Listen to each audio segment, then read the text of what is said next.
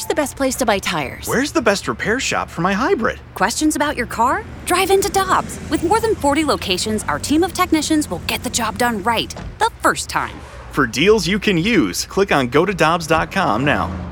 For over 2 decades, E&B Granite has been St. Louis's trusted name for kitchen, bathroom, and outdoor space renovations that are guaranteed to bring new life into your living spaces. Their skilled team will provide you with personalized customer service, fast turnaround times, and prices you won't find with big box stores. Support local and schedule free consultation at enbgranite.com or call them at 314-645-9300, or better yet, stop by the showroom and explore their massive inventory. Again, that's enbgranite.com.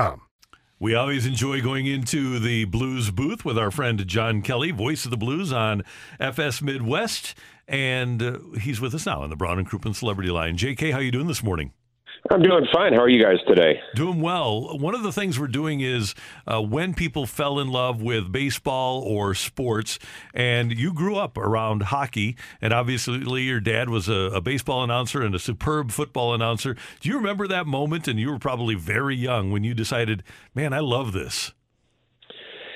You know, I don't remember the exact moment, Randy, but, obviously as a young man, I was privileged to accompany my dad to football games and obviously a lot of hockey games. And I've told this story before. I remember maybe when I was 17 or so, I used to spot him when he did football. And I remember one week in particular in the fall where we drove down to Columbia, Missouri on a Friday afternoon. He did the game the next day, the Tigers game, and then we actually were escorted back to St. Louis in a Missouri State Highway Patrol vehicle to beat the traffic. My dad broadcast a Blues game that night, and the next day he did a big Red game at Busch Stadium, and I was a spotter for that. So he did 3 games in less than 3 days, and I was sitting next to him for all 3 games. So it was a great, it was a lot of fun, and what a weekend for someone who was an aspiring broadcaster and obviously loves sports as well. John, do you remember when you realized that you wanted to follow in your dad's footsteps and become a sports broadcaster? Probably in junior high, Michelle. I remember broadcasting some of the Parkway North junior high basketball games into a tape recorder with some of my buddies.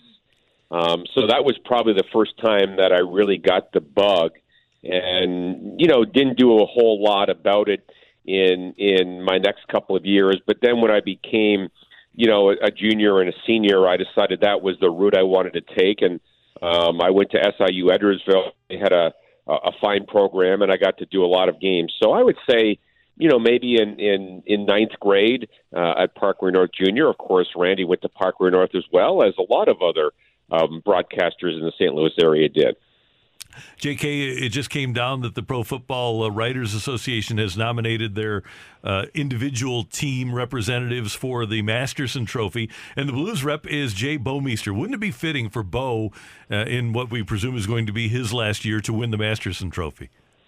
Yeah, Bo has what a career. He had that Ironman streak forever, and then obviously what happened to him in Anaheim a few months ago, and it's obviously very unlikely that he will play again. But I've always felt that he's the ultimate professional in terms of the way he carries himself, Randy. The trainers told me last year, and the people around the team, that when they come to camp, of course, every player is tested, and he is always among the very fittest of all the players. And he was 35 years old last season. So he's just been such a determined athlete, a classy guy, and if he could win that award, it certainly would be fitting. But, we certainly wish the very best for Jay. He's just an outstanding person, was a great player, of course, with a young family, and if he could win the award, that would be awesome.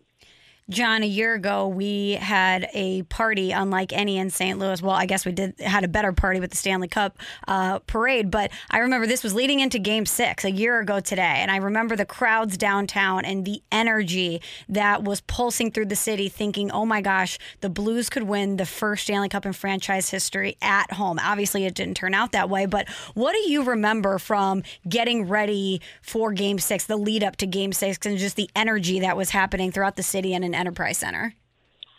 It was such great anticipation, Michelle, after the Blues won Game 5.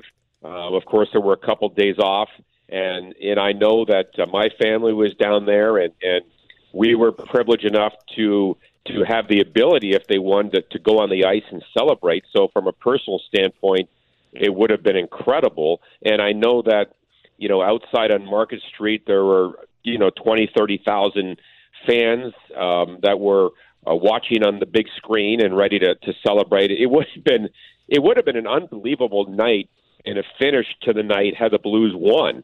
I just can't imagine what that party would have looked like.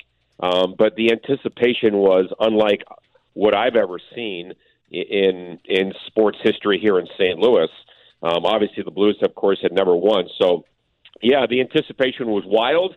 But the Blues lost the game, as we know, and the party had to wait a couple of nights. But it was a big disappointment. I really wish they could have clinched it on home ice for obvious reasons. And the celebrations after they beat Winnipeg and Dallas and San Jose, they were all on home ice, as we know. It would have been incredible, but.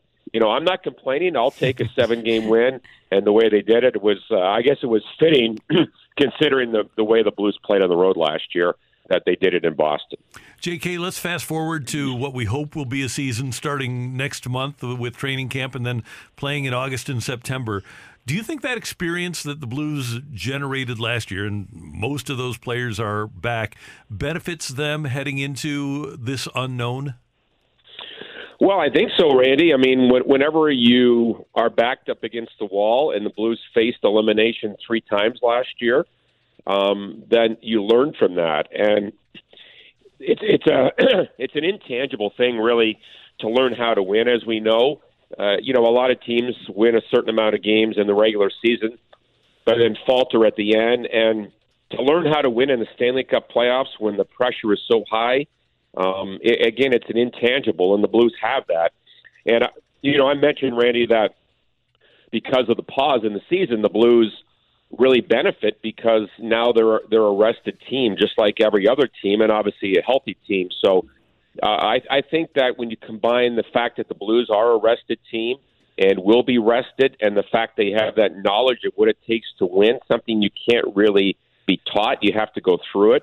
I think it will be invaluable for the Blues. And, the other thing, Randy, as we know, sometimes you have to lose before you win. And the Blues suffered some devastating losses in the Stanley Cup playoffs, quite honestly, in the last 7 or 8 years. They were up 2-0 against Chicago and lost a series. They were up 2-0 against the Kings and lost a series. So some very difficult losses. And I think it really hardened that team. And it helped them last year when their backs were up against the wall. So I certainly think, getting back to your original question, the fact that, they were forced to a Game 7 on 2 occasions last spring, and they fought off elimination 3 times, it certainly will help them this spring. John, I know that part of the reasons the Blues are such a great team is that they are a team. Every piece is very important. But when you think about the Blues and maybe some of the players that we saw ascending before the stoppage, I know having that pause is really going to affect everybody in different ways. But who's a player that you think, when the Blues do resume play, could really break out and be a big, big factor for the Blues? Well, they have some good young players, Michelle, as we know, but to me the brightest star among the young kids is Robert Thomas. And for the most part, Robert has been used at center ice this year. And when they do resume, I said that, in the spring when the playoffs come back, it looks like it'll be late summer or the fall, obviously. But Robert Thomas, to me, is a star in the making. Now, with Schenn and O'Reilly, who knows if Robert is a center iceman or a right winger. We've seen him in both situations, in both positions. But I think that in a couple of years, Robert Thomas will be a superstar in this game. And I've been saying that for a couple of years. He's such a smart player. He's a brilliant passer, and he's only 21 years of age. At the same time, Robert is such a great skater. I think when you factor in all the players on the team, he's as fast as any player on the team, quite honestly, and so fast with the puck. And I know that may sound odd, but it's one thing to skate fast up and down the ice without a puck, but when you have a puck on your stick, obviously, it's a different animal. And when Robert gets that puck with the puck on a stick, he is just so fast through the neutral zone. So I think he will be the guy that is the breakout player down the road. That, to me, he will be a superstar, hopefully, for this organization for a long time. John Kelly, it's always great to hear your voice, and it'll be really great to hear your voice doing Blues hockey when it comes back. Can't wait, Randy. Hopefully it happens in late July or early August. Let's cross our fingers as we move along here and hopefully get to training camp in a month or so. Thank you, sir. Appreciate it. Talk to you soon. Okay, thanks, Randy.